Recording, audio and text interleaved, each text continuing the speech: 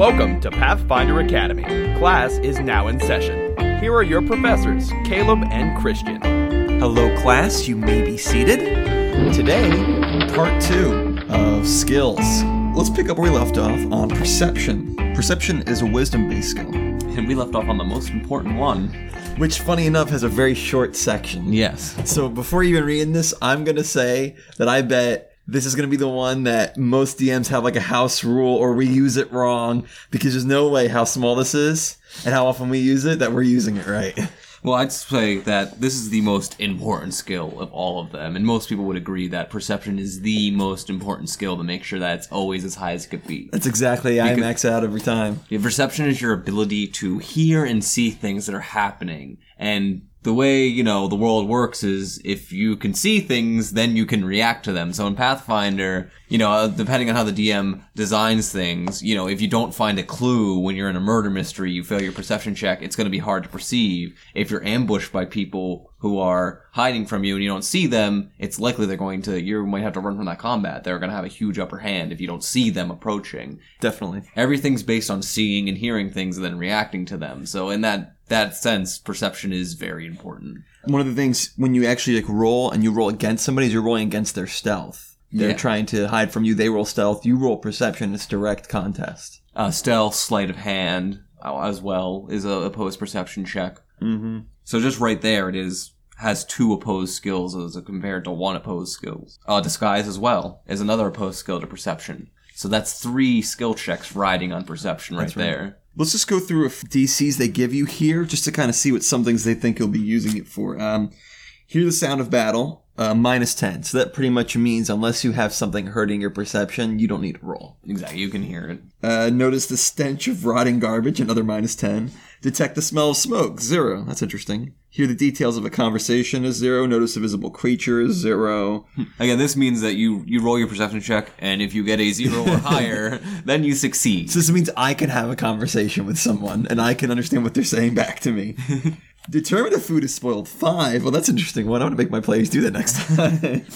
Hear the sound of a creature walking. That's 10. Hear the details of a whispered conversation, 15. Well, I've always just kind of made that one up. I'm glad that's there. What they get into later is that you'll think that some of these are kind of easy as we get into them. You take a penalty on perception check the farther you are away. There is I think it's -2 for every 10 feet or something like that, but that gets a little hand wavy because you're not going to be calculating how many feet people are away from you. Here it is. It's distance to the source object or creature is +1 to the DC for every 10 feet. Yeah. Find the average concealed door, 15. I need to put more concealed doors in my campaign. Hear the sound of a key being turned in a lock, 20. Oh, that's a good one because, in movies you hear, and you're like, oh, we're locked in. That's cool. Find the average secret door. What's concealed door. What's the difference between a concealed door and a secret door? I guess a concealed door would be you just have something covering a regular old door. A secret door is something like constructed to look like something else. It looks like a bookshelf. It doesn't really look like a door. Ooh, hear a bow being drunk, 25. That's an interesting one. Sense a burrowing creature underneath you, 25. See, when I'm in battle or something, I just give that away. I don't make people make perceptions checks. Say they're fighting, I guys fought a bull at one point, and it's just and this is where it goes. All of a sudden you hear it next to you and it pops out. I don't bother making them do a check. Should I make them a check? I don't think so. I mean, depending how big the creature is, you could probably see it moving underground, depending on the terrain. Interesting little fact, has nothing to do with anything, but did you know that when ice elementals use their ice glide or whatever makes them go into ice, just kind of like burrowing, they leave no traceable effect, no ripples, nothing. Oh, wow. Yeah, I had one in my last game, and I was like, I guess I'm not going to tell him where he's going. It just kind of disappears into the ice. Notice a pickpocket. There's your opposed by sleight of hand. Notice a creature using stealth, opposed by stealth. Fight a hidden trap, and that varies by trap. And identify the powers of a potion through taste. 15 plus the potion's caster level. That's come up before, and I wish I knew that. That's great. Yeah, that's a really interesting one. I rarely see that used because detect magic and spellcraft is so common. Right. But if you just happen to have no one in your party that could do that, you can chug some potions or take a sip and figure out what they do. Man, good to know. You were talking about things that would modify the DC, like the distance. A couple more if you're doing this through a closed door, it's +5. Through a wall is plus 10 through every foot of thickness. Because when I make my dungeons, I determine how thick each wall is. I get my little ruler out, and I'm like, okay, this wall's made of stone, but in the middle there's a wood backing. That's right. I need the logistics of everything. Favorable conditions, -2. Unfavorable conditions, +2. Terrible conditions, +5. Now you have a little note here about that. Favorable and unfavorable conditions depend on the sense being used to make the check. For example, bright light might decrease the DC of checks involving sight, while torchlight or moonlight might increase the DC. Bright noise might increase DC involving You said bright hearing. noise. Background noise, thank you. You know bright noise, the same kind of thing. Oh, this noise is so loud. It's so bright. While competing odors might increase DC of a check involving stealth. You get it. As for unfavorable conditions, but more extreme, for example, candlelight for DCs involving sight, a roaring dragon for DCs involving hearing, and an overpowering stench covering the area for DCs involving scent. Notice how all three of those are covered in perception. I know in old D&D, they had it separated, but now all your senses are in perception. Correct. It used to be in 3.5, it was seeing, hearing, and searching. Seeing obviously being things you could see. Hearing obviously be things you could hear. Searching would specifically be for like searching an area for a secret door, or searching a treasure hoard for a specific item or something like that. And similarly, stealth was broken up into hide and move silently, which had their own opposed checks. You know, honestly, I think both of them have their flaws. Because like this one, all your points of perception, you got it all. All those other ones, it's like, I don't want to put points into 3 separate things.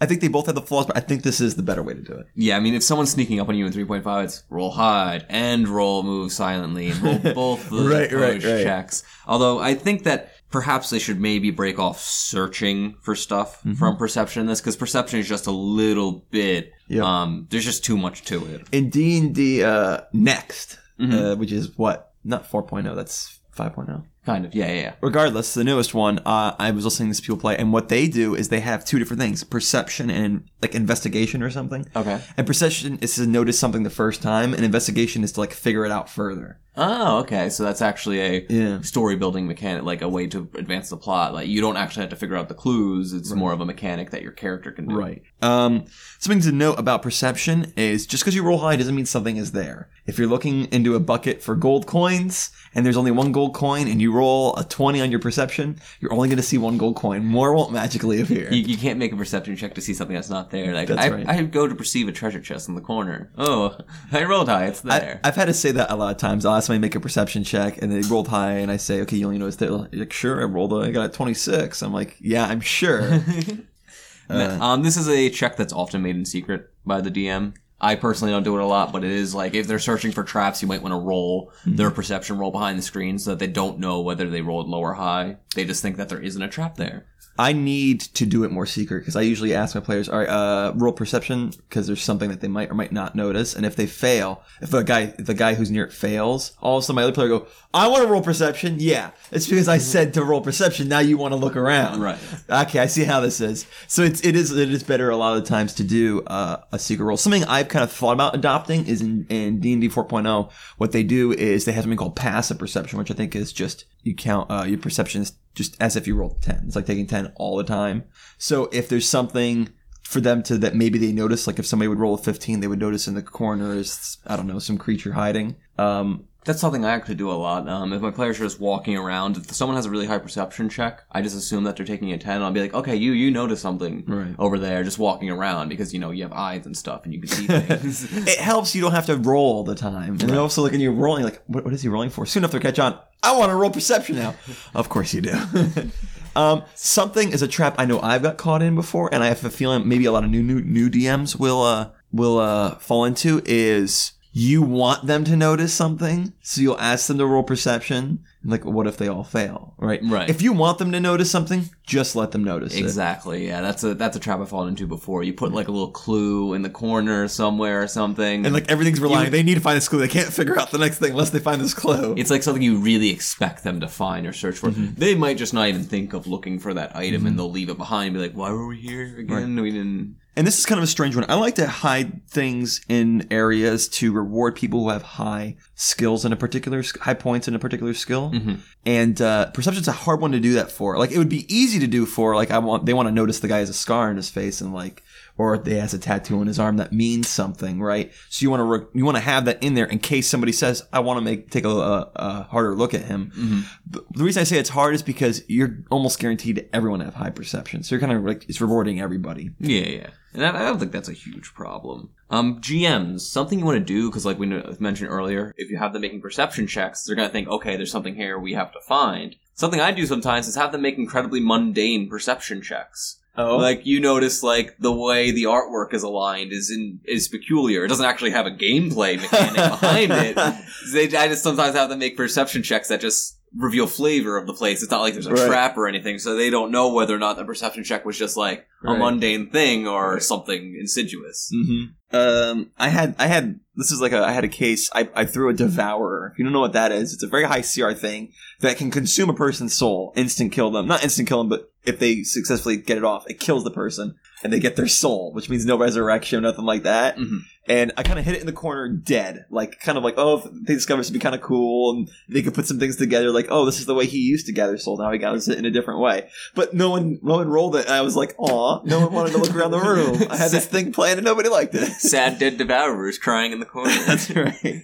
So what kind of action is a perception check? Like, when you make a perception check, is that a move action or what? When something happens to you, and it's like your DM says, roll a perception check, that's basically no action. That's reactive. Right. So, like, if you were to define that, immediate, I guess, or swift.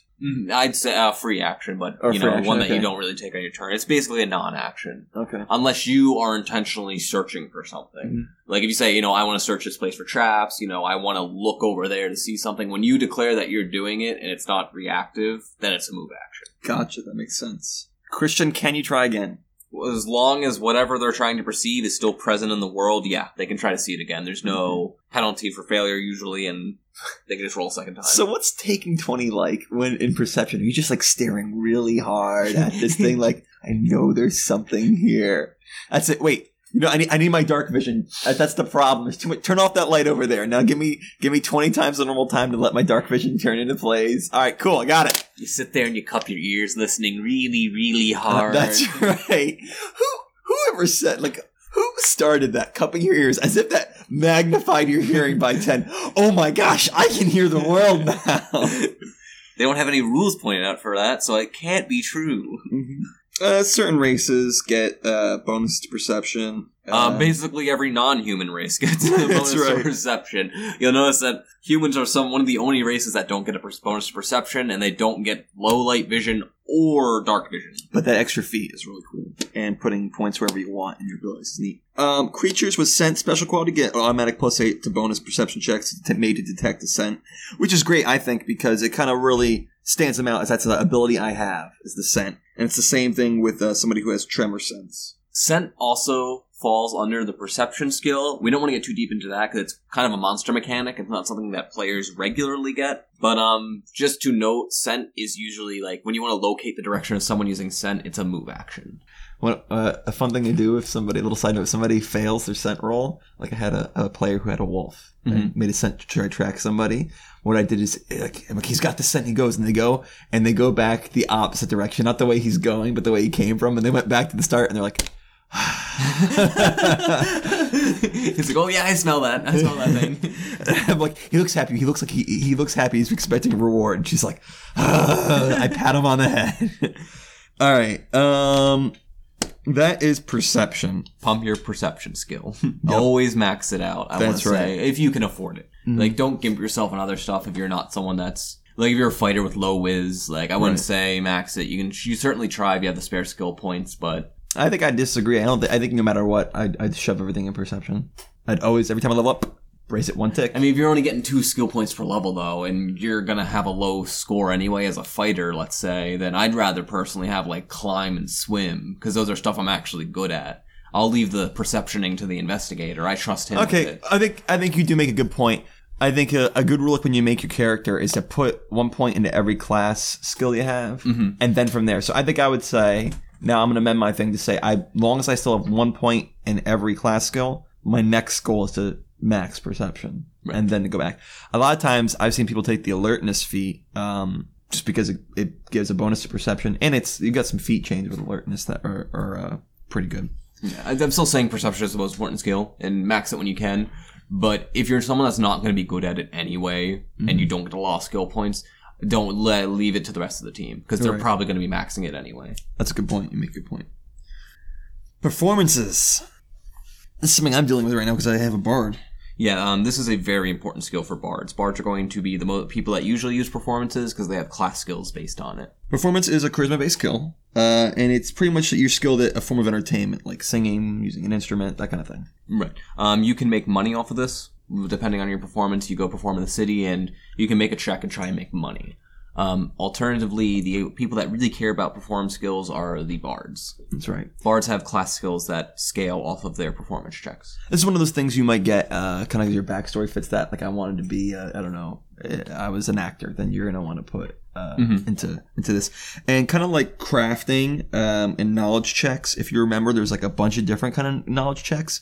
There's a bunch of different performance checks. And these are the kinds that you pick that and you put points in that, and they're separate. So if you have comedy performance and dance performance, you put points in them individually. Mm-hmm. There's a whole table you can look at here. It talks about how much money you can earn by rolling a performance check. It's you just get like amount of gold per day. It's not like a super great way to earn money if you want to earn it a little bit. But generally, I find my players more active doing a bunch of other things that I don't see this come up a lot. Right. It's definitely there. Just to give some examples, if you hit a DC 10, you're basically a street beggar, and you're earning 1d10 copper a day. If you make a DC 15, it's pretty enjoyable. You're more like a street performer, you're not really begging. You can earn 1d10 silver pieces a day. A DC 20, so if you have a plus 10 and you take a 10, that means you're actually really good. This is a great performance, and you can earn 3d10 silver in a day with your performance. DC 25 means it's very, very good, and in a prosperous city, if you're in a pretty big city with a lot of people, you can make 1d6 gold a day, which, again, 1d6 gold a day, that's not a lot, but if you're going to have downtime, there's no reason not to. That's right. Now, if you make a DC 30, this is an extraordinary performance, and it states on the skill table that you can earn 3d6 a day, which, again, not great, but it's, that's a lot for a common folk. And you might draw the attention from, like, nobles and such. I like this. Or even from extraplanar beings. Cool. The genie really likes the way you dance. All of a sudden the heavens open up and an angel comes down. Hey, you want to come up here? Best retirement of a character ever. What kind of action does it take to do performances? It varies. If you're doing that once a day check, then obviously it's going to take you the whole day or a few hours to do your performance. If you're in a stage show, it's going to take you however long the stage show takes. If you're just begging on the street, you can say how long you do it. It's not really restrictive in how long it takes. And there's details about the Bard's specific perform things. You can go listen to our Bard episode to find out all about that. Can we try again? Yup, you can retry long as they don't negate previous failures. So if an audience has already been unimpressed by you, they're not going to be, all of a sudden change their minds. They're going to be prejudiced against future performances, and the DC gets increased a little bit. Mm-hmm. Now, like we said, bards, they need to have the skill, actually. In order to use their bardic performance, they have to have ranks in at least one of these. Right. And just to note, the special thing that they do is, suppose you have a plus 10 to perform dance. Dance is a charisma-based skill. Bards get the ability to substitute their dance skill or their dance skill check, so they can use that plus 10 in place of their acrobatics or their fly skill. Mm-hmm. So suddenly fly and acrobatics are charisma-based skills instead of dex, and you don't actually have to put points into them because you're using your performance check instead. Right. All right, let's talk about professions. These are wisdom, and this is another one of those skills that you can use only if you're trained. And this is the kind of thing, this is the backstory person's great love here. This is what if I'm a butcher, I take profession butcher. If I'm this, I take the profession this. So it's whatever job you have, that's what you get. So if you have a good DM, they'll use this. I think sometimes I'm bad, and if somebody has a profession, I don't give them like a reward for it. So if just a little advice, if you have a player who is, like we said, a butcher, have something come up where they can use that check, or think outside the box. If they're in a thing and they're trying to figure out how somebody died, maybe he can make if it was killed by a cleaver, I don't know. Yeah. Then let him make that check. But generally, that check is kind of used for questions about their job they can roll, and DC 10 for a basic question, DC 15 for more advanced question. But that's just to kind of answer that stuff. And they can do anything. Like, I think if you have a profession blacksmith, then you can get some, like, discount on different weapons and things and armors that you buy because you are able to, if you can rent a place, and make them yourself. Yeah, this is a really, really short entry in the book as to what you can do with profession, and it's more of something that's subject to the DM discretion. You know, if someone who is a blacksmith, like, they can identify weapons better. Like, okay, can I use my profession blacksmith and know, like, who made this weapon, maybe what region it comes from, is it high craft, is it low craft, things like that. You could also, a little thing here is you can earn gold pieces per week of dedicated work equal to your check. Half your check. Equal to half your check, you're right. So you work for a straight week. Oh, check result, which I think means you probably roll it. Yeah. You can take a 10. But you work for a week, you roll your profession check or take a 10. You obviously can't. I don't think you can take a 20 on that. And you earn gold equal to half of your check. Right. So again, that's not a lot of money. Right. But, you know, if you have 2 weeks of downtime, why not? Exactly. What kind of action is it? It's usually not an action at all. It's just a single check, and then it's a week of work, so... Yeah. Given that actions represent less than 6 seconds, it's a whole lot. A lot of actions. Can you try again?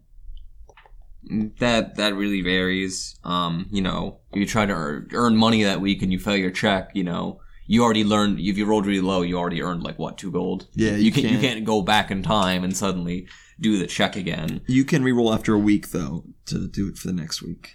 When it comes to stuff like we mentioned, like trying to use your profession to know stuff about things in your profession, I'd treat it like a knowledge skill, and that the first time you roll it, it represents what you know. Right. So I'd say no, you cannot try stuff like that again. I would say different questions let you roll different times because you might be more knowledgeable about a specific part of your job. But yeah, I think for the same question, you roll it and that's it, you're done. How many points do you want to put in this? Like you said, this is really a backstory thing. I wouldn't, unless it was a profession that comes up a lot, like you were in a pirate campaign and you had profession sailor, I would only put a few points into it and leave it, just to say that it is part of your backstory, but you're an adventurer now, so you're probably not being a butcher anymore. I agree. Now, I don't know, maybe you can answer, is this the kind of thing where, like, if you add it, you automatically becomes a class skill for you and you get the bonus the first time you put in? I think every class has profession as a class skill. Okay, so, alright, cool. So whatever you pick, so you just put 1 point in, it's going to do work for you anyway. Yeah. Cool. It's about ride. This is a dexterity based skill, and your armor check penalty does apply to it. And this is skill at riding mounts, which is generally a horse. Of course, it could be, you know, a camel. If you're a small creature, it could be a wolf or, you know, a giant honey badger. Or if you have the best DM ever, all of a sudden you have a Pegasus. I had a unicorn once. Did you? Yes, it was a Sky Pirate campaign. I had griffins, but the way I made them is I said that, like, oh, they don't listen to you at all. Like, they listen to their master who told them to take you to this place. And you're not going to be able to tell them what to do unless you roll an incredibly high ride check. You kind of have fun with that. But generally, it's just like for whatever mount you're going to grab on a horse or something like that. Now, ride coincides with mounted combat, which is Cavalier's thing. And there's a slew of rules on that I don't think we want to get too much into because mounted combat is its own thing. Which will cover an extra credit. But let's talk about just riding. Typically, riding itself doesn't require a check, which is kind of like the first thing I think a lot of people make a mistake is like, oh man, I got a 1 on riding. I can never ride a horse. Well, no, you can. It's just that you're not the best at it. Right. But pretty much everyone can ride a horse. Mm-hmm. They figure in this world, it's kind of like, it's just everyone needs to learn it. It's a life skill back in this time that everyone knows how to ride a horse. Yeah. But it's what you can do while on that horse. So if you make a DC 5 ride check, you can guide it with your knees. So you don't need to use your hands, and you can use a weapon. That's right. And that's just a DC 5. So if you have like 1 point in ride, it's a class skill, you can do that. Another one is DC 5 to stay in saddle, which is you can try to avoid falling if your mount rears or bolts unexpectedly or something like that. Which it will do if it's not combat trained. Right. You got a DC 10 to fight with a combat trained mount. With a DC 15 ride check, you can kind of drop to the side of your mount and use it as cover, which is really mean. I hope it's wearing armor if you're doing this. Hey, better it than me. I can buy another one. I don't want to have to roll a new character. DC 15, which is to solve fall, which is to negate damage when you fall off a mount. If you fail a check, you take 1d6 points of damage and are prone. With a DC 15 ride check, you can leap off your mount to try and get over obstacles, or you can try and get your mount itself to leap over obstacles. With a DC 15, You can spur mount, which is you can spur it to move at a greater speed with a move action. A successful ride check increases the mount speed by 10 feet for 1 round, but deals 1d3 points of damage to the creature. That's not like too bad. Yeah. It's just so that you don't do it. It's so you don't do it every time. You just like treat it as if its speed is higher than it should be. The mount does become fatigued after a number of rounds equal to its constitution score, which you have spurred it on. And you cannot use this on a fatigued mount. If you have a mount that is not combat trained and something comes up and tries to hit you in melee, you have to make a DC 20 ride check in order to keep that mount from fleeing battle. Or keep control of it. Yeah. Which is good because actually combat trained mounts are expensive. Yes. And unless you have certain like super great handle animal and you want to spend a lot of time making your own horse combat mount, like a lot of times you're not going to get a combat mount unless it's your class. Right. To fast mount or dismount is another DC 20, which is just so you can attempt to mount it or dismount it up to one size category larger than yourself, which I think all horses and stuff are large and not medium. Yeah, a mount has to be one size category larger than you. But you can do that as a free action. If you fail, it's just like usual, it's a move action. All these checks are free actions, except for specifically mounting it and dismounting a horse is a move action. If you're riding bareback, you get a -5 penalty on ride checks, so buy a saddle. If you have a military saddle, you get a +2 bonus on ride checks to stay in the saddle. And you need to have points in the ride skill in order to take a lot of combat mount-related feats. Mm-hmm. This is the kind of thing where I think you should, kind of like when we talk about fly, there's a certain amount of points you want to put into it. That way you don't have to make these checks. Mm-hmm. If you want to ride a lot, and you're not a cavalier or whatever who already get bonuses and things to that, then you should put a minimum of points in here. Maybe I would say probably till you have a score of 10, 15 if you really don't want to roll at all. Yeah, and grab yourself a military saddle if you know you're going to be on the horse a lot and in combat, and get this up to a respectable score, but you don't have to keep it maxed out. I agree. I would say spend the time to get a military trained mount, and then just maybe put it up to 10. And then it's very rare that you roll less than a 5. Important to note for Cavaliers, they do not take their armor check penalty on this ability with their specific mount. Cavaliers get their own personal mount, and they can wear whatever armor they want, and it does not affect their ride skill on that mount. One of the only ways that you can wear full plate mail and still have good checks on a horse. Yes. All right, now let's talk about sense motive. This is a wisdom-based skill, and it's your ability to detect falsehoods and true intentions. Yeah, the number one use of this ability is it's a post check to bluff skills. Right. When someone tries to lie to you, you can say, I don't think that's true. I'm going to sense motive on that. Mm-hmm. But there, instead of being reactive, there are a few types of things you can use with sense motive in order to do it, on your own. Mm-hmm. And I think I should use these more because I don't use these. Usually it's just the counter bluffs, and I'm glad this is here. So let's explore a little bit and see what this is. One is hunch with a sense motive check of 20. You can use a skill to make a gut assessment of the social situation. So you can get the feeling that there's something wrong with the guy. Like, say a guy's trying to deceive you, but he's trying not to look like he is. Mm-hmm. You can roll and you get the gut feeling, wait, there's something wrong with this guy. He's being too nice or something like that. There's something wrong. And you can get that gut feeling that something's amiss. And you can get the feeling if somebody's trustworthy or not.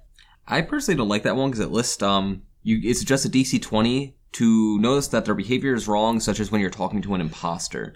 Just a flat DC 20. So, what if you're, in a level, 20 campaign and, you're... The person impostoring is a succubus, just to give an extreme example, is like a succubus with super high disguise and bluff skills. Right. It's just a DC 20 to know that they're lying. Or to know that they're an imposter. I don't. That one's a bit iffy for me. You think it's too low or too high? I think it's way too low. I don't think that it should be a flat DC if it's someone's trying to pose as somebody else. Because that's even something that PCs get. I know there's some archetypes for investigator where you can literally pose as somebody else and change your voice, and there's mechanics for that. And if an NPC could just make a DC 20 and be like, I think you're lying. I think that's really, really low. You're right. I think it should be 20 plus. Whatever they're using, a disguise check or whatever, I think, or not DC 20, but a flat DC plus whatever their check is. Right. So somebody is better at it, they should get a bonus. I agree. That's something you might house rule, play around a little bit with. Although I would like it better for if suppose you were at a noble dinner, and like you feel like there's some antipathy in the air between, you know, either two different noble parties or something like that, I think that would be a much better use of the hunch skill. I agree. But you know, 20 is no slouch, so for lesser level campaigns, that would be tough. True. Why don't you talk to us about sense enchantment? Yeah, so if you're talking to somebody and they are under the effect of, say, charm person or dominate person, you can use sense motive to try and discern that if you think that they are indeed charmed and they don't know about it. Typically, if it's just something like charm person where they just feel favorably towards somebody else, the DC is going to be a 25, so it's actually kind of hard to determine that someone is enchanted, you know, subtly by something like charm person.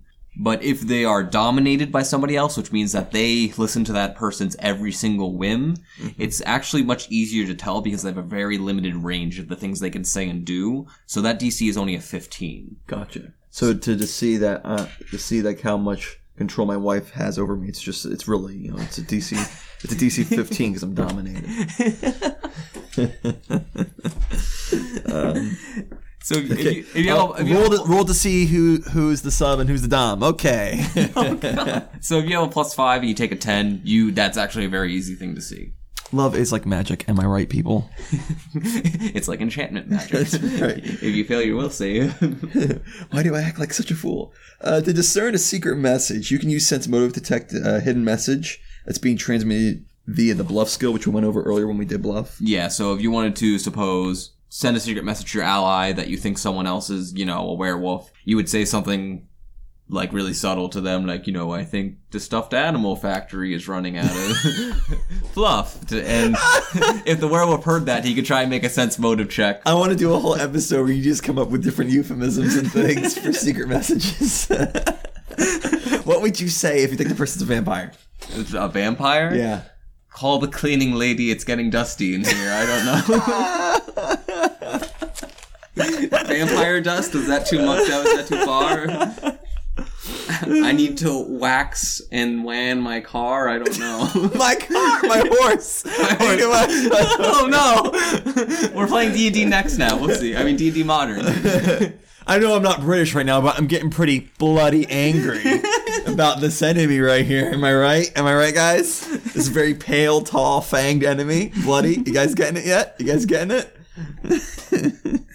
So if you were the vampire or werewolf in that scenario, you could make a sense motive check to be like, why are they talking about such weird crap? Yeah, why about tall, pale, fang, and blood? Wait a second. They roll a 1. Nope. Not out of the blue. Everything's normal here. Oh boy. What kind of action is it? To gain information with sense motive generally takes at least 1 minute, so you could spend a whole evening and get a sense of the people around you. That's kind of a weird one. It's a really variable thing. So, you know, if someone's just lying to you when you make a sense motive check, you know, that's just a reactive thing. It's kind of a non-action. Right. If you're looking someone up and down and listening to the things they're saying and trying to figure out if they're a sleazeball or not, it's going to take a minute for you to determine that. Gotcha. If you're in that noble dinner kind of setting, you're going to sit there the whole dinner and you're going to be listening to the things people say and try and get a hunch about them. You need information. Yeah, that's going to take the whole night. Yeah, gotcha. Can you try again? Nope.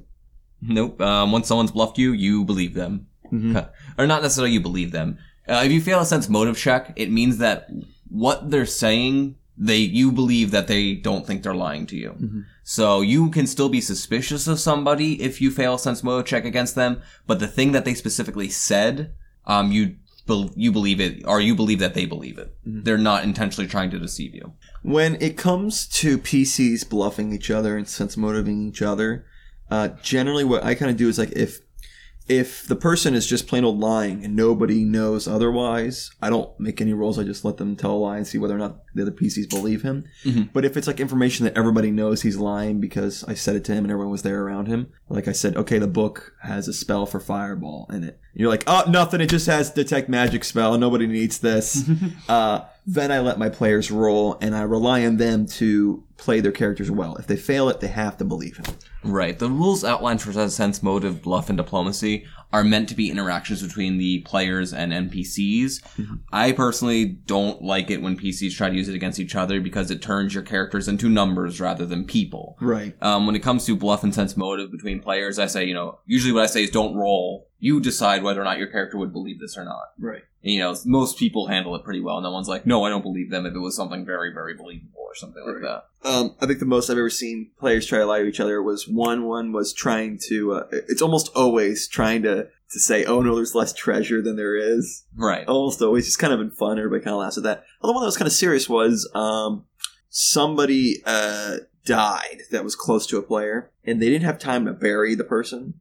So they just went out in the back and put him in a carpet and threw him in the alleyway. And when the player asked, what did you do with my friend? They said, oh, we buried them, at a spot over at the hill. And she was like looking at me. I'm like, I'm sorry, you got to roll. They're lying as a person. So as a player, your character, you're going to bring that in. So you got to roll. That was probably the most intense one. And she failed. And so she believed them, and she hated everybody the rest of the day. So, like you were saying, it's best not to try to roll against each other. You get some animosity towards other players. Right. You never want that. No.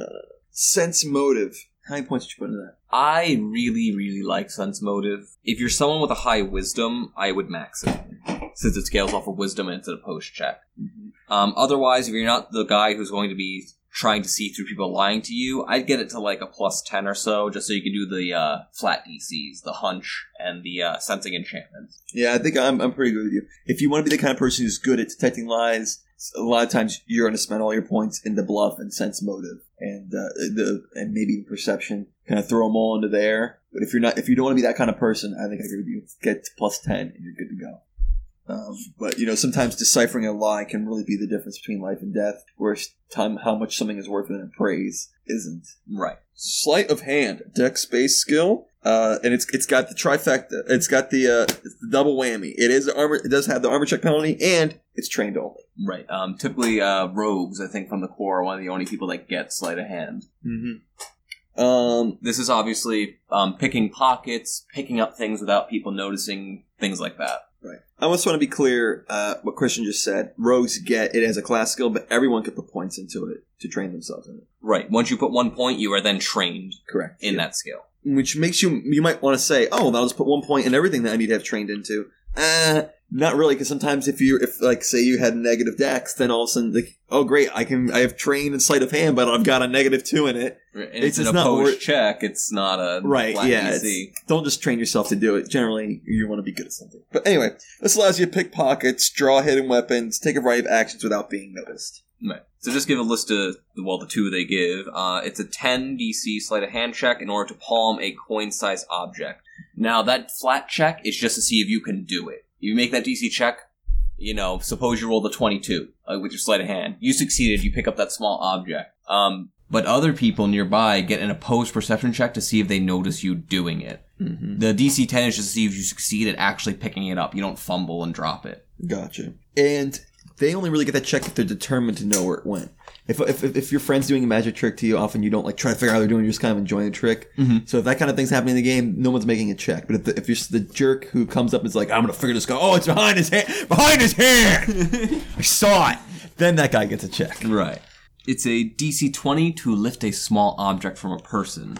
This is out of combat use. In combat, if you want to pickpocket someone or lift something off them, there is a combat maneuver called steal you have to use. Mm-hmm. But out of combat, walking down the street, you want to pickpocket someone or pick an item off them. You roll sleight of hand. Suppose you get a 25. You beat the DC of 20. The person you're pickpocketing, though, gets an opposed perception check to see if they can beat your DC 25. You still grab the item, but they notice it. And then, you'll probably roll initiative, and the guards will be called, and you're going to run, and, the normal. The picture they have here is somebody trying to steal keys from an orc, and they're in jail. Mm. So it's like you could get the keys, but if he succeeds his perception check, which is hard because sleeping, you get like a -10 or something, he wakes up and notices you did it. Right. But if he fails it and you succeed, you've got the key and he's still asleep. Look at this easily concealed range weapon stuff. Yeah, it's used for concealing weapons too. This one comes up kind of fairly often, at least when in my campaigns. Usually, they're going someplace and they say, "Please give me all your armor and crap, and weapons and things." And inevitably, there's always at least one player who goes, "I hide my sword in my cloak," and I'm like, "Okay." So Which, by the way, guys, don't do that. You're risking like the entire adventure, and everyone's gonna be killed, and and animosity towards you because you want to have a sword just in case something happens. It's so annoying. But If your regardless, DM is, I mean, unless it's a situation where you know that's the case. If your DM's the kind of person who would bring you a place, take all your armors and weapons, and then kill you, if that happens, just leave. So it's just a sleight of hand check opposed by the perception check of anyone observing you or trying to frisk you. But if the person is trying to frisk you, he gets a +4 to the check, since it's easier to find an object if you're feeling as opposed to just looking. Certain things like daggers, you get a +2 bonus on daggers because they're easier to hide because they're small. Pretty much any light. Oh no, that's easier than most light weapons. Okay. Yeah, daggers are. Oh, so you can only conceal light weapons. Yeah, you cannot conceal a really big old sword. My great axe isn't going right, in my no. pocket. No, not any sort of pocket. But your short sword, yeah, or your sap. Small things like shurikens, coins, rings, they get you a +4 bonus on your sleight of hand check. And if you have heavy or baggy cloaking, like a cloak, you get a +2 bonus on that check. Which is good to know because I haven't been giving my players these bonuses. From now on, I will. Yeah, I had to look this up because I recently made a character that's kind of the pickpocket archetype. They wear a big baggy cloak with like redundant pockets sewn in, so Nice. people have trouble frisking him and things like that. Nice. What kind of actions does it take to do these things? When you're pickpocketing or hiding an object on your body, it is a standard action. But if you want to, you can make it a move action, but you take a -20 on the check, which is a huge penalty. I guess this is someone immediately wants, is gonna, they're about to check you and you have no time, and this is your only chance. I can't think of another reason I'd use that as a move action. Right. I mean, unless you... Yeah, that's really... There are some archetypes and some, I think maybe feats or rogue talents that reduce that penalty, but it's still usually at least a -10, which again is gigantic. Can you do it again? Surprisingly, yes. But after initial failure, a second sleight of hand attempt against the same target increases the DC for that task by 10. And it will increase the DC even more if they cut your fingers off as retribution for trying to pickpocket them. This is true. if you're just trying to do some magic tricks, some acts of legerdemain, as they say, and you fail one, and the guy sees it, you can still continue, but he's got more chance to see your future tricks. But yeah, the thing when you're trying to steal somebody, you can try again, but chances are they're not gonna give you that opportunity. Right. Now, when it comes to hiding weapons on your person, this is the kind of skill where I believe you can take a 20. So at the beginning of the day, you want to have a dagger hit on your person. Gotcha. Take a 20 to sleight of hand. The dagger's already easy to conceal. Maybe you have baggy clothing. Mm-hmm. Right there, just off the bat, that's a 24. That's like a 26 DC right off the bat. Mm-hmm. You can do some sleight of hands untrained, but it has to be a DC no higher than 10, and you just use your dex modifier. But you still can't hide. But you can't hide an object on your body. So pretty much you can try to do simple little magic tricks, but nothing that'll do anything for you really when it comes to gameplay. Right. So how many points would you put in a sleight of hand? It's an opposed check, so if I'm someone that is going to be concentrating on sleight of hand, I'm going to keep that maxed. Really? Yes. And it's for instance, the character I made, he relies on hidden weapons in order to get sneak attacks off in the opening round. Oh. So it's opposing someone else's perception. How does check. that work? In the surprise, there's a special item called spring-loaded wrist sheaths, or just regular wrist sheaths, where you get a bonus on your sleight of hand check. Mm-hmm. To hide the item, there is a rogue talent called underhanded, where if you attack with an item they do not know about, in the surprise round you get bonus damage. That's really cool. That kind of seems very specific to me. I think if I wasn't going that route, I want to put a lot of points in here because the only real good thing you're doing here is hiding weapons. I don't need to do little magic tricks and palm coins to objects unless I'm stealing all the freaking time like a big jerk. You're right. It's not something I would keep maxed. I would, if I'm that kind of person, I'm a rogue, right? I'm gonna keep it. I'm gonna put some points into it. Maybe get up to a 10, maybe 15, but I wouldn't keep it maxed. I don't think. Yeah, no, you're definitely right. I agree with that. But that one thing you're doing, that's a very special thing, and you're relying on that for a sneak attack. So I think it's fine then in that case to do a little more. Right. No, I think you're entirely right. It's not something you should normally max if you're not super focused on it. Spellcraft. Now this is an intelligence-based skill, and it is trained only. And this is something I actually personally don't know a lot about, so I'm interested to learn here. Spellcraft is a character's experience with the art of magic, both divine and arcane. They can identify spells, they can identify spells on magic items, they can make magic items, and they can identify spells as they're being cast. So suppose you see an enemy casting a spell. You can make a spellcraft check as an immediate action, kind of, more as a non-action, to see if you know what spell it is. Suppose you pick up a magic item and you detect magic on it and you want to know, what is the magic on the sword? You can use spellcraft and you're like, oh, okay, it's a flaming longsword. It's a +1 flaming longsword. There's a couple very common spells. One is detect magic, and the other one's identify. You use detect magic to say, oh, this is a magical sword. And then you use spellcraft to figure out what exactly the enchantment is. Right. And then identify, it just gives you a +10 to that. Exactly. Gotcha.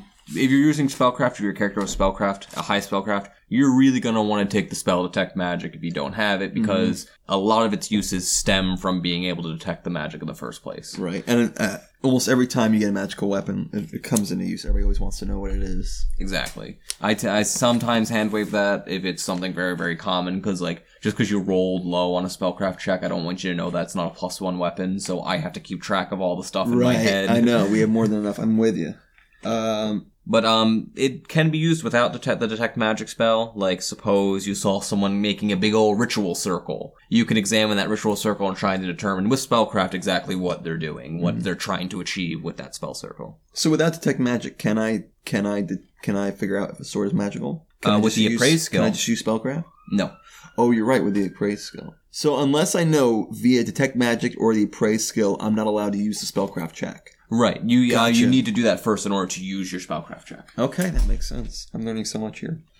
Let's see. So just to give out some DCs, if you want to identify a spell as someone's casting it, it'll be 15 plus the spell level of the spell they're casting. And that's probably an immediate action, I take it? Yeah, it's a non-action kind of. Oh yeah, it says no action. Gotcha. If you have someone else's spell book or you find a scroll and you want to learn the spell off that scroll or spell book, if you're a wizard, the DC would be 15 plus the spell level. Is that one that you could take a 20 on that? Yeah, I don't see why not. And that is one that I think you would also need Read Magic, another level 0 spell that's very important for spellcraft. Okay. So if you're a wizard, you have your own spell book. If you want to prepare a spell from someone else's spell book, you have to make a spellcraft DC of 15 plus the spell level. Okay.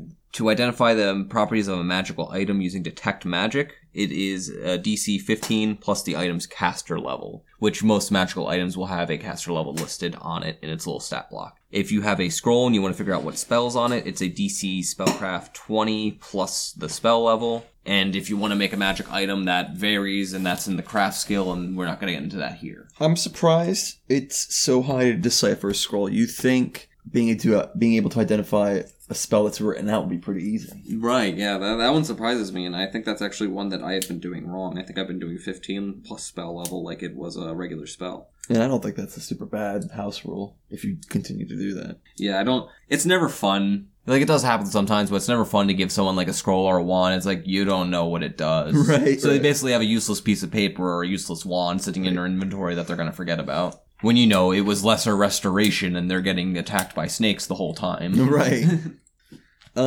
If you're a specialist wizard, you get a +2 bonus on spellcraft checks made to identify, learn, and prepare spells from your chosen school. And you get a -5 penalty to checks made concerning spells from your opposition school. Yeah, when you're a wizard, you pick one school that you really like, and you pick 2 schools you don't like. Mm-hmm. So you just get a bonus on the ones you do like, and the penalty on the ones you don't. Now, when it comes to retrying spellcraft, it varies on the action you're trying to take. Obviously, if you fail to identify a spell, you cannot retry. They stopped casting the spell by then, and you're not going to try and look back and remember and be like, what the hell did they say? What was that spell? If you're trying to learn a spell from a spellbook or a scroll and you fail, you can try again, but you have to wait a week, which is kind of an arbitrary restriction, but I see why that's in place. Mm-hmm. If you try to prepare a spell from a borrowed spellbook, you can't try again until the next day because you can only prepare spells once a day. When you're using Detect Magic or Identify, learn the properties of magical items, you can only do that once a day. If you try again the same day, you're going to get the same results.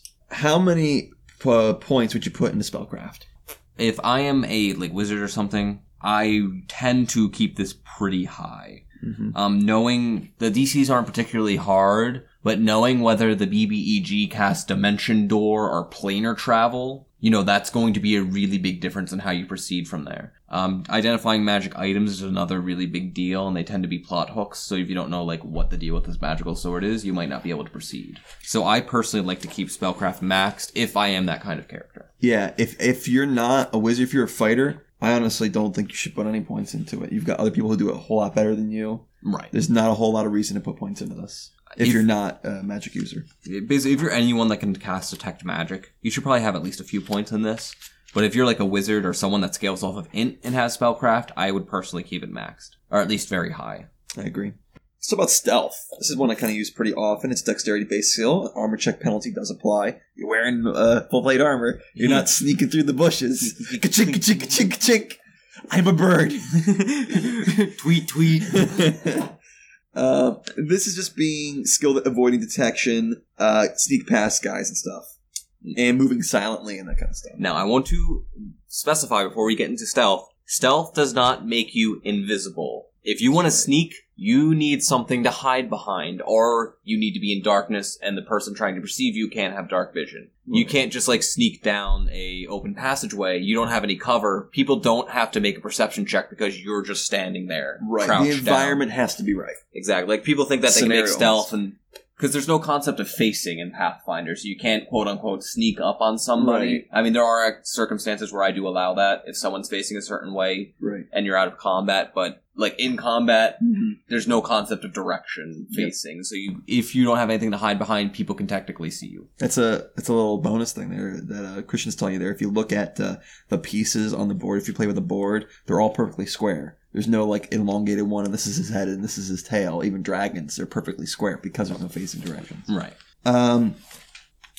Your check is opposed by the perception check of anyone who might notice you. So if you're trying to sneak past a guard, he gets to roll perception, you roll your stealth, you're trying to sneak in the shadows, and then you see who wins. When moving at speed greater than half but less than your normal speed, you take a -5 penalty. So generally you want to move about half speed if you're really trying to sneak so you don't get any disadvantages. There are a few ways around that. I think there's some feats and a rogue talent called Fast Stealth where you can move at full speed with your stealthing with no penalty. That's right.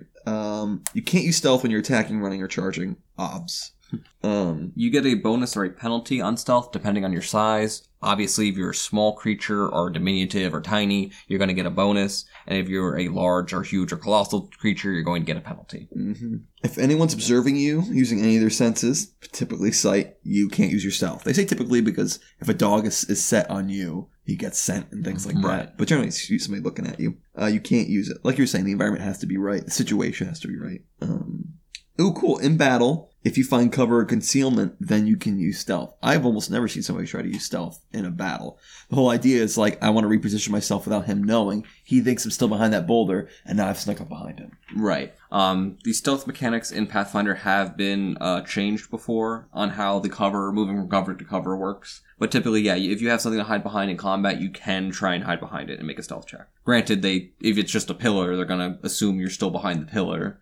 But as the time being, they don't technically see you. What you're saying here, going from pillar to pillar, is you make the check, but at a -10 penalty because you have to move fast. Right. So you make the check to get out of sight, and then when you want to move to the next space and there isn't continuous cover, you roll again with a -10. That's something I've seen, but I think I would like to see it used more. I would definitely reward my player if he wanted to go through with this. I would make the guy like seem even stupider. Like he would go over to where the guy was and things. I'd definitely reward them for doing this. Right. As written, the stealth rules are kind of really difficult to utilize. I tend to be more lenient with how stealth works personally. Mm-hmm. Yeah, as we said, if you start your turn and you're behind cover, you can try and move to another piece of cover without being noticed with a stealth check. And if you want to snipe them, go out, shoot the arrow, and hide back behind cover. You make another stealth check again, and you get a -20 penalty on your stealth check to maintain your unobserved location. Obscured location, whatever. Leave me alone. Now, a use of stealth in combat is you point and say, "Hey, what's that over there?" And everybody looks, and then you go and hide. And you go and hide behind. What's a blimp? What's good here? Is someone waxing that car? What is he doing to that horse? Wait, what? Are there vampires here? But you use your bluffs check, opposed to their sense motive, I believe. And if you succeed, you get a momentary diversion, and you can try and make a stealth check around these people. Wow, 2 different checks. That's tough. Yeah. These aren't like very conducive to using them often. Now, when you're making a stealth check, it's typically part of a move action, like you're moving from place to place. Mm-hmm. So stealth is technically a non-action, but you're typically moving. But if you're using stealth after using that range attack snipe thing, it is a move action. Right. If you're invisible, you gain a plus 40 bonus in stealth checks. If you're not moving. And if you're plus 20 if you are. And this is the kind of thing where those kind of high DCs will come into account. If you're a ninja and you take that thing that lets you go invisible, or you potion or spell, then you can move place to place and you get better chance. Generally, I hand wave this. If somebody's invisible and they're in battle, I just let them have it. They don't make them make checks unless someone has to detect invisibility. Yeah. Then I'll Or just if let they them go have wherever a they want. stupidly high perception check for some Maybe reason. if they were trying to run like directly adjacent to like a bunch of different creatures, then maybe I would. But Right. generally, they don't do that. They just come around and pop up next to them. And that's where stealth used to be separated into hide and move silently. So when you were invisible, you couldn't be seen, but you still had to move silently. Right. So now move silently falls under the stealth check as well. How many points did you put in this? If I'm a character who relies on stealth like a rogue, I'm going to max this. I agree. There's a lot of stuff you can do with stealth. It becomes less good later in the game because a lot of creatures have things like tremor sense or blind sense, but there are ways around that as well if you have a high stealth Or freaking score. True Sight. Yeah, True Sight, that's fun too. Well, Well, no, isn't that for illusions and stuff? I think it's like for everything. Yeah, probably. Well, I'll tell you one thing. Don't use it on Cthulhu. Yeah, You guys look up what happens when you do it on Cthulhu in the Bestiary 4. it's really fun. But I would say any character needs stealth, because a lot of times, at least in my campaigns, people are trying to sneak or whatever, get past things, just during the gameplay, not even during battle. And they need to all make stealth checks. And my paladin's like, well, I'm going to fail this one. So I think it's good for everyone to put points into this. I would bring it, if I'm just a normal player who's not particularly into stealth, I'd actually probably bring it up to around plus 10. Yeah, +5, +10. You bring up a good point, and it's something that I had a problem with before because I had a very stealthy character in a team of not stealthy people. And it brings up the scouting problem, where the stealthy person goes ahead sneakily and tries to observe what's going on wherever they're trying to get in, and then relays back to the team. Sounds fine, but in gameplay wise, it's really boring if you're not the guy who's And scouting. if you get caught, you're the only one out there. Exactly. And it's gonna suck. Time to make this perception checks to hear battle. and remember, enemies can hide from you too, so you might be stealthing around. Just because you're stealthy, Right. someone else might be stealthing too, and you might not know until you bump into each other. And it's like, oh, now it's a stealth battle, and your team doesn't even know what's going on. Help me out with this, Christian. If, say, two people are hiding, I go out to scout, and they have a sentry out there, and he's hiding, and he's stealthing, and he's looking, and he sees you. Do I tell my player, you get a perception check, or do not get it unless they declare to me, I want to look around for sentries? I would say that if the person is trying to hide from them, the guard's trying to be undetected, the sentry's trying to be undetected, they have to make a stealth check, and they get a perception check. Okay. And that perception check is subject to, the +1 DC for every 10 feet. So I just give it to them. I don't. They don't have to say, "I'll tell me." I'll just give it to them. Right. Yeah, I mean, you Just do it behind your screen. Just don't let them know about it. because then it gets into the fact that oh, you didn't make a perception check to see the person standing right next to you. Right, you you're don't right. you don't have to declare a perception check just to see the world around you. Okay, I agree. Yep. So just do it behind your desk. Know their bonus. Add it, and then say, "Okay, as you're sneaking in, you notice something." And then you roll for the guys. You both lock eyes. You see this guy looking at you from the bushes. And then you start running back. You're like, the cat's out of the bag. Repeat, the cat has left the bag. 5 orcs are chasing him. It's a stealthy orc. Let's talk about survival. It's a wisdom-based skill. And this is about surviving the wild and navigating the wilderness. Getting food, finding water, being able to figure out where you're going to go. Tracking tracks. Survival is a very versatile ability. This is your ranger's favorite skill. Yes. Just to give some DCs. Washington. Oh god. I'm sorry. These are really long. So with the DC 10, you can get along in the wild, meaning, you can move and forage at the same time. You don't need to... You are getting food and water as necessary with a DC 10. You find enough for just you and one other person for every 2 points by which your check exceeds 10. So if you have a 10, it's just you get 12, it's you and another, and yada, yada, yada. Right. So having just one person with a good survival DC, or a good survival skill, means that the rest of the party doesn't need it. And you can feed the whole party, yep. Let's say you have a survival DC check of 15, this is a very interesting one that I've had come up only once. You get a +2 bonus on all fortitude saves against severe weather while moving up to half your overland speed, and you get a +4 bonus if you remain stationary. I had somebody they were walking in the winter with no towns for a very long period in between, and they spent all their money on, lodging, and didn't have any money left over for food. And so And then like as the weather got like more severe, everyone had to make saves. And I told the person who was a ranger, I'm like, you can get a bonus if you use the survival. So it's only come up once, but it is kind of cool. Right. It just came up for me actually not too long ago because I'm running a desert kind of campaign. So this actually does come up a lot for us. But everyone has Endure Elements by now, so it's not a problem. With a DC 15 survival check, you can keep from getting lost and avoid natural hazards such as quicksand. Mm-hmm. So that's a pretty useful one. I like that. I've used the lost one like pretty often. If anyone's like in the woods, I'm like, you gotta make a survival check to see if you know where you're going. Right. Because you can get turned around and stuff. You could do the Lost Woods like from Zelda. Stop the music. I know where we are.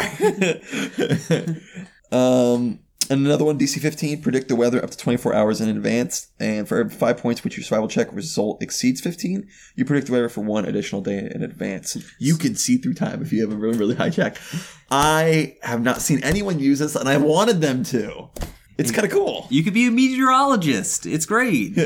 I've had NPCs do it, and he's like, let's get out of the rain. They're like, it's not raining. You know? People need to use this more. It's cool. It's definitely good flavor. So yeah, and there's a lot of stuff not listed here that you can conceivably do under survival. Basically, all wilderness kind of based things will fall under here. Now, the number one use of survival that I see come up most often is following tracks. That's right. You know, someone walks in dirt and they leave by footprints. Can you follow those footprints? Can you follow them through the woods? Mm-hmm. This is the most common use of it I see. There's a lot of DCs that go along with it and a lot of stipulations on, you know, what's the size of the creature? What's kind of ground were they walking on? That's right. How long has it been? Is there snow? What's the visibility? You guys can look through these stats, and it's all just to modify the DCs. So it is one that I see used a lot. As a DM, this is not something that I go through. I'm like, okay, what was the ground? What was this? Right. I just make a DC, honestly. Mm-hmm. I'm not going to sit here and, you know, calculate the 3 different variables that make my survival DC. Sometimes I do that, and sometimes I actually do calculate it all, because I feel it kind of rewards the person who has a lot of points into this. If I just make a flat DC at 15, some of the people might get it too. But if they do all this math and it ends up being like, you know, 21, and the guy's like, well, I got great survival, and rolls it, I feel like I'm rewarding that person for putting all those points in survival. Right. And but it definitely is a lot of work, and sometimes you just gotta say, I'd rather put my work into other things than this. We have limited time as DMs. Right. GMs, sorry, Pathfinder. GMs. We want go ahead and advertise with us. We want your advertising dollar. We'll say GM every time. Now, what kind of action is survival? Well, this is another one that's really variable based on what you're doing. If you're walking and doing the thing where you get a bonus on your fortitude checks against severe weather, you're obviously making a survival check the entire time. Right. The whole time you're helping them move through and avoid quicksand and things like Only that. Time it's really an action is when you're trying to find tracks. It's at least a 4-round action, may even be longer. The only time I think you really care about this action is if you're in battle. I can't think, like maybe somebody goes invisible and they walk away and you're like, I want to figure out where they are by looking at these tracks, because right now we're out in the snow. Right. Or something like that, or out in the sand, or there's dirt in the floor, something like that. Aside from that, generally don't even worry about it. Can you try again? This is another really variable one based on what you're doing. If you're doing the getting through forests and providing fortitude save bonuses to your allies and yourself, you can make that check once every 24 hours. Avoid getting lost or avoid natural hazards. You make a survival check each time the situation calls for one. So, you know, every time a pit of quicksand, you come across one, you have to make the check. Mm-hmm. But obviously, if you fall into the quicksand, you don't get a retry to see whether or not you know there's quicksand. You know there's quicksand. Yeah, you've immediately known. For finding tracks, you can retry a failed check after an hour in the outdoor or 10 minutes in the indoors of searching. How often do you follow tracks indoors? Hey, listen, all the time. I mean, do you only go to dusty places? I at least do it once every 10 minutes.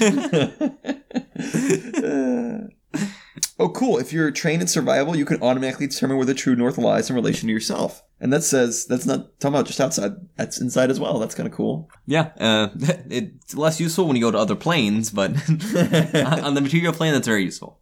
I only recently learned that the planes are connected. Oh, yeah. There's a whole, inner sphere, outer sphere kind of dealio going on. I totally thought they were like completely different entities, like worlds. And you went to the fire plane, but I learned I think it was like an ice elemental, and it goes, these are made, at the convergence of the air plane of air and the plane of fire, or something like that. I forget exactly.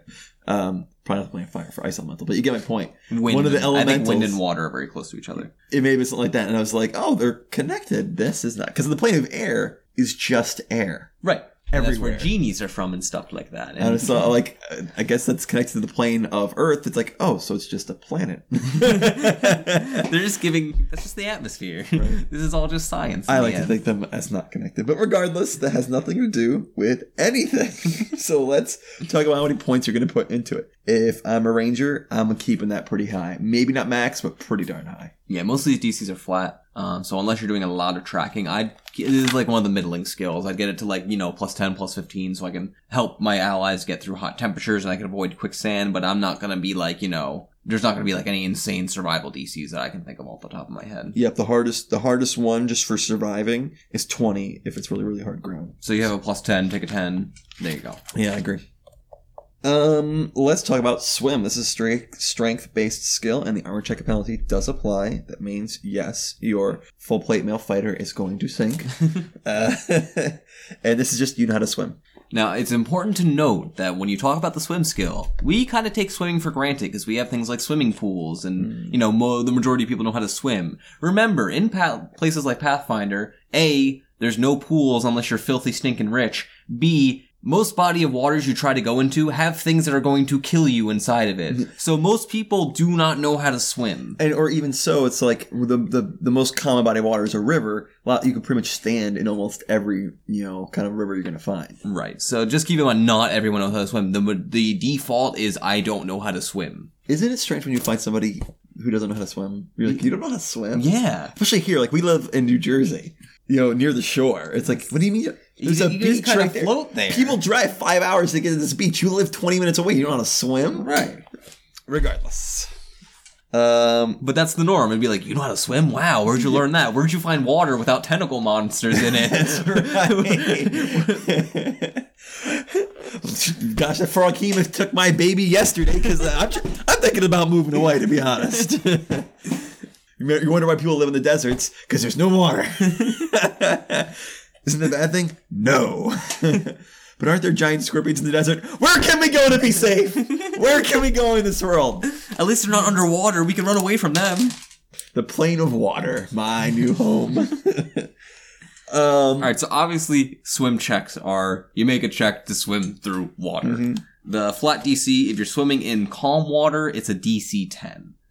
Rough water's 15. So just think about that. Just your average peasant takes a 10. He might be able to swim in calm water. He might be able to. Right. In fact, you can't take a 10 unless you have a point in it. So unless you have a point in swim... Is that true? I didn't know that. Correct. I believe so. I will double check that, but I believe you cannot take a 10 unless you have a point in it. Oh, okay. So your regular peasant without, a point in swim has like a 50% chance to drown the second he enters water if he has a positive strength score. Right. And again, even if he did have a point, he has to have nothing like coming after him or anything. All of a sudden, the crocodile appears. No more taking 10s. Yeah, now you have like a 25% chance to fall underwater. Rough water, DC's 15. Stormy water, it's 20. And you can't take 10 on a swim check in stormy water, even if you aren't otherwise being threatened or distracted. Because that's kind of like a distraction in itself. That's right. Here's what is, I think a little bit annoying, is you have to make a swim check every round. Right. That I think's a little gregarious.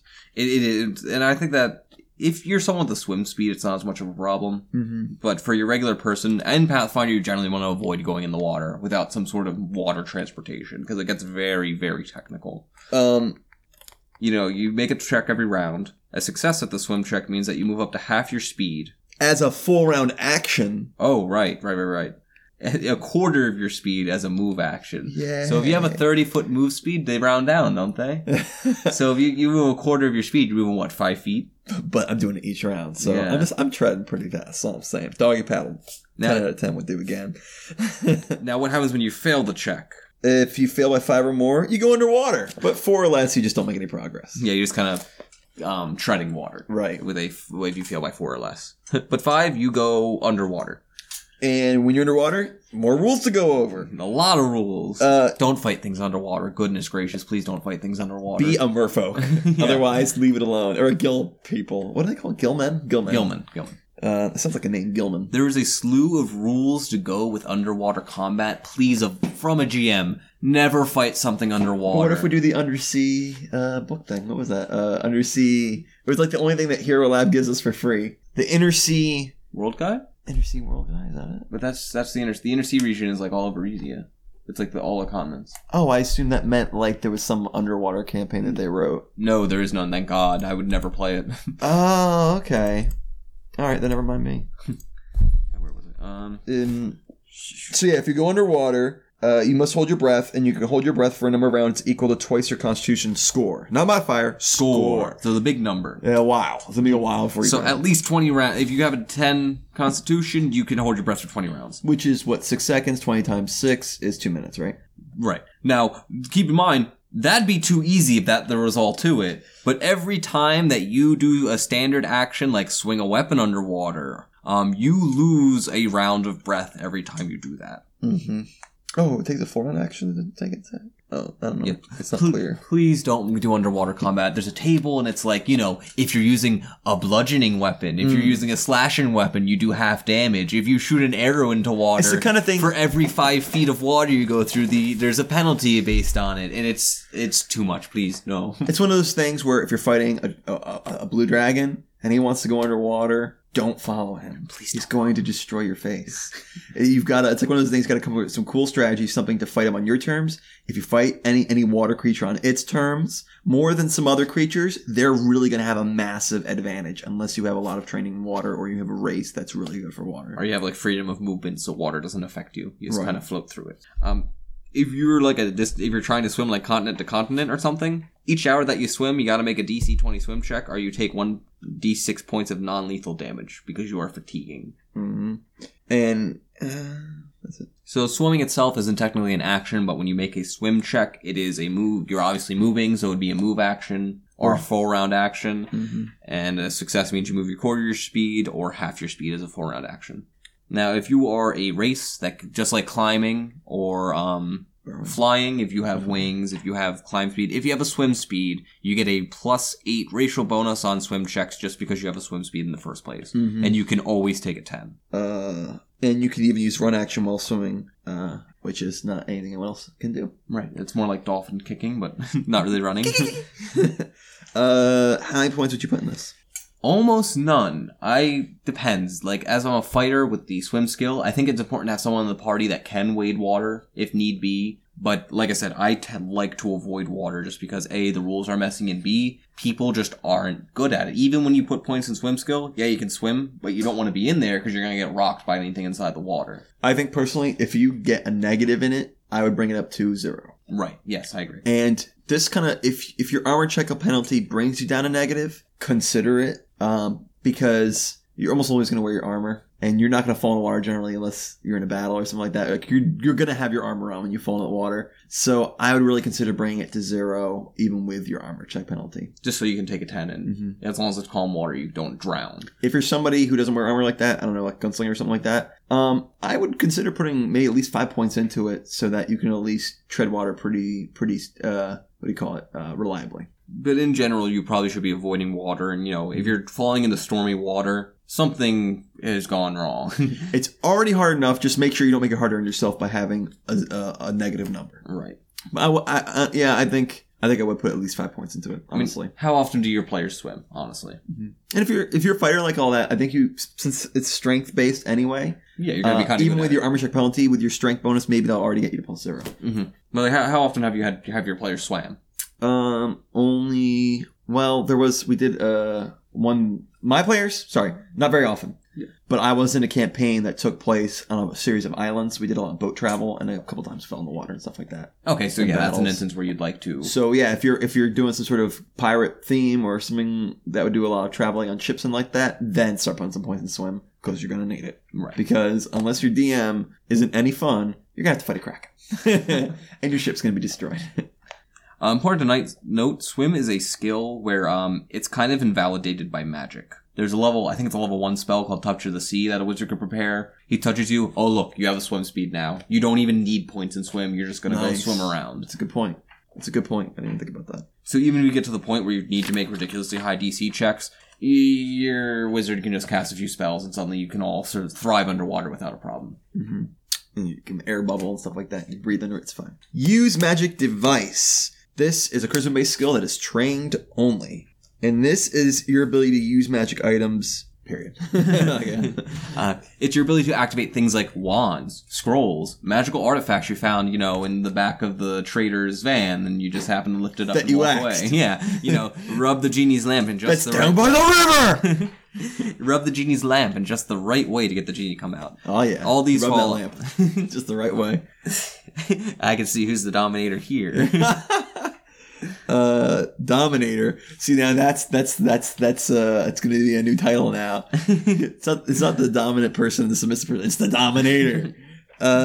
So, if you pick up a wand, let's say, use magic device is a pretty complicated skill. So suppose you have a wand, and it's a Cure Light Wounds wand, just for example. Let's say you're a cleric, and you pick up that wand. You can use that wand without any points and use magic device. You have Cure Light Wounds on your spell list, so you can just pick up that wand and start touching people, be like, you're healed, you're Right. healed, you're healed, you're healed. What if you're Magus? You don't have Cure Light Wounds on your spell list. You can still use that wand, but you have to make a use magic device check. Right. Just to use a wand that is not on your spell list, it is a DC 20. Okay. If you use a scroll, it's DC 20 plus the caster level. Scrolls have their own little set of rules. You have to read magic first and identify the scroll, what exactly spell it is. It has to be the same type of magic you can cast. Mm-hmm. You can't cast divine-based scrolls, but you can cast arcane scrolls if you are an arcane spellcaster. So a fighter can't pick up a scroll and use it. To activate blindly, it's a DC of 25. And some things are activated through special words, thoughts, or actions. You can activate such an item as if you were using the activation word. So I have boots of levitation. I need to say, Alakazam! And I'll fly up. But I don't know the word Alakazam! So I activate it blindly. You do have to perform some equivalent activity or make this chant, Abracadabra! You trick the boots. They're not smart boots. And then you roll, and you get a +2 bonus on your use magic if you've activated the item in question at least once before. So the first time it's hard, the rest of the times it gets a little bit easier. If you fail by 9 or less, you can't activate the device. If you fail by 10 or more, you suffer a mishap. Yay. Fun in the sun. A mishap means that magical energy gets released but doesn't do what you wanted it to do. The default mishaps are that the item affects the wrong target or that the uncontrolled magic energy is released, dealing 2d6 points of damage to you. This mishap is in addition to the chance for a mishap that you would normally risk when you cast a spell from a scroll that you could not otherwise cast yourself. What's that talking about? Normally you can only cast scrolls from your school of magic. Gotcha. If you suffer a mishap in a scroll, there's a little table under the scroll section that says what might happen. Now, suppose you want to decipher a written spell, but you don't have spellcraft. You want to use magic device instead. This works just like the spellcraft skill, except the DC is 5 points higher, so it's a DC 25 plus a spell level instead of a DC 20 plus a spell level. Right. And this requires a minute of concentration. If you want to emulate an ability score, like to cast a spell from a scroll, you need a higher score in the appropriate ability. Intelligence for wizard, wisdom for divine spells, charisma for sorcerer, bard spells. Effective ability score is going to be equal to your use magic device check minus 15. The result minus 15. That's very different. If you already have a high enough score in the appropriate ability, then you don't need to make this check. Suppose you pick up a scroll of magic missile. That's a level 1 spell, which means you need at least 11 intelligence to cast that spell, use that scroll. You're a rogue with 10 intelligence. You don't have enough int to activate that scroll. So you make your use magic device check, you subtract 15 from the result, and if that is 11 or higher, then you have the appropriate ability score to activate that scroll, and now you have to activate the scroll with another use magic device check. So you need 6 points to even do it. Right. Because minus 15 plus 20 if you roll a 20. Mm-hmm. Ouch. Yeah, use magic device is a very, very high use skill because it's supposed to be used later in the game. If everyone had access to magic, the game would kind of break. I'll take this one since it's similar. Similar to emulating ability score, emulating alignment. Some magic items have positive or negative effects based on the user's alignment. Use magic device lets you use these items as if you were in alignment of your choice, but you can only emulate one alignment at a time, and that DC is 30. Ouch.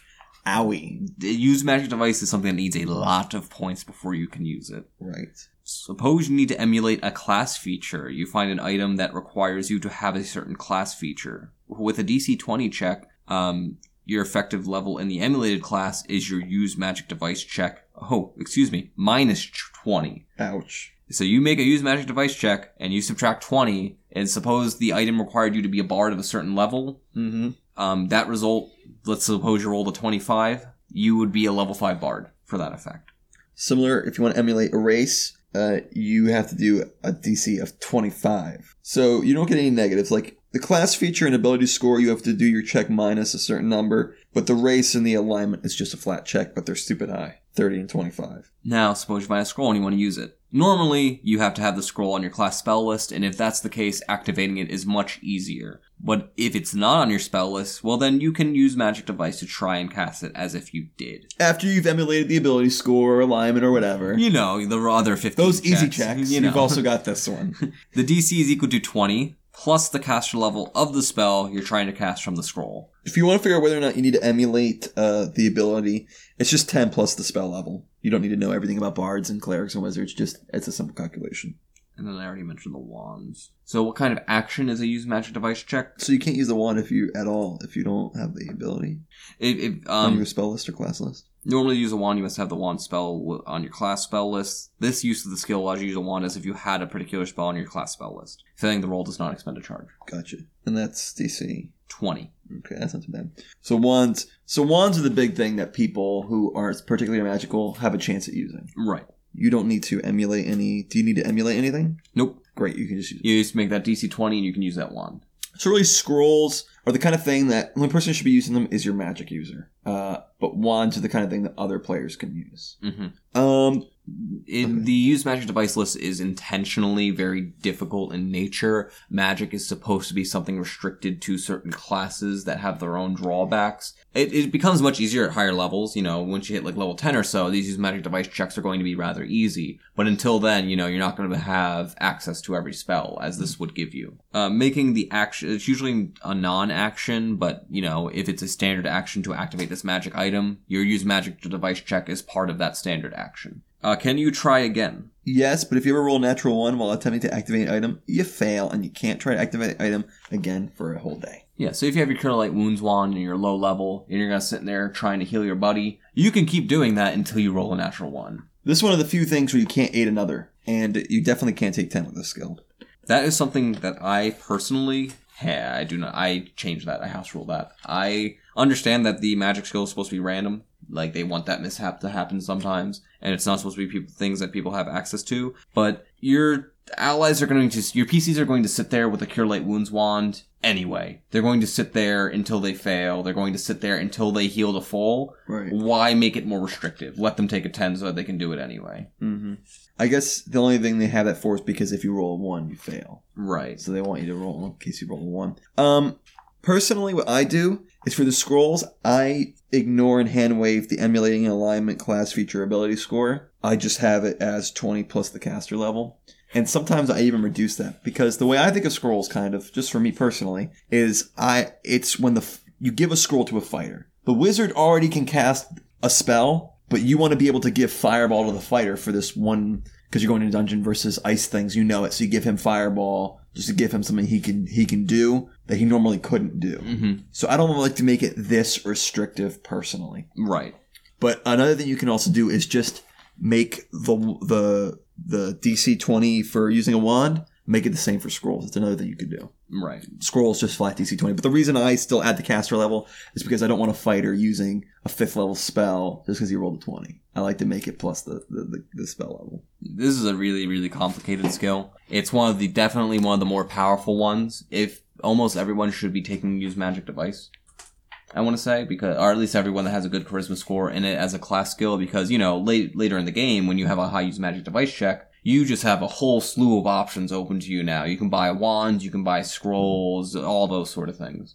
I have been a bad DM, and I haven't really used this a lot or watched my players use it, so I almost don't put any points in use magic device. My players don't generally use wands and things like that and scrolls. I think if you're going to use it a lot, then put a lot of points in it, because if you don't, it's going to be useless. You put 5 points in this, you're not going to make a lot of these checks. Right. If you're going to do it hard. Yeah, what I do usually, like, personally, is I won't put points into this until, like, level 10, until level 8. I won't put a single point into it. Then at level 10, it's like, okay, here comes use magic device. I want to use those wands. Right. I want that wand of invisibility. I'm a rogue. I need that. The only downside of that is if you don't get a ton of points on level up, you're going to have to invest it all the way through. Right. Because if you only get like 2 every level, like a fighter or something like that. But most wizards and things like that, wizards have intelligence is what they're based on, right? Yeah, but this is a charisma skill. Oh, it's a charisma skill, you're right. Yeah, so sometimes you're going to have to. Well, I mean, intelligence still gives you more skill points to use per level. Right. So unless you don't get, if you get a lot of points leveling up, that's fine. But if you don't, you're going to have to invest as you go. I base too many things based on rogues. Rogues really need use magic device because they need that access to invisibility and they need access to certain spells to be more versatile and keep up. Basically, most bards can make great use out of use magic device too. They already get their own spell list, but they can use other ones now too, and they tend to have a high charisma. Wow, a lot of skills. Yes. And it's hard to remember all of these things. The best part is that as a player, you don't really have to. Yay! That's the GM's job. But there are some that you are going to have to know, like the whole acrobatics thing that lets you go through a threatened square. That's something that he's not going to say, do you want to use your acrobatics? Right. You're going to have to remember that. So kind of look at the ones that you put a lot of points in, read a lot about those. And just kind of, hopefully with these podcasts, you become familiar with all of them, so you kind of jog your memory. Oh, you know what? I'm going to use my appraise to see if this is magical. Right. If you're in a group of new players and you all have different classes, have all your own specialties. Have someone that's good at bluff and diplomacy, and they learn about that, so you learn about it from them. You do whatever your character is good at. If you're a rogue, read about sleight of hand, read about stealth, read about the stuff you do, so that you're kind of the specialist on that, and then you learn from each other. Yep, working together. And it's just, skills are so critical to your character. Now that you understand them, you'll just have a better time in the role-playing world, and even some of the combat. All right. Thanks for listening. Class dismissed. Pathfinder Academy is part of the Trailblazer Network. Visit our site for other great Pathfinder podcasts. I've been Nicholas Laborde. Thanks for listening.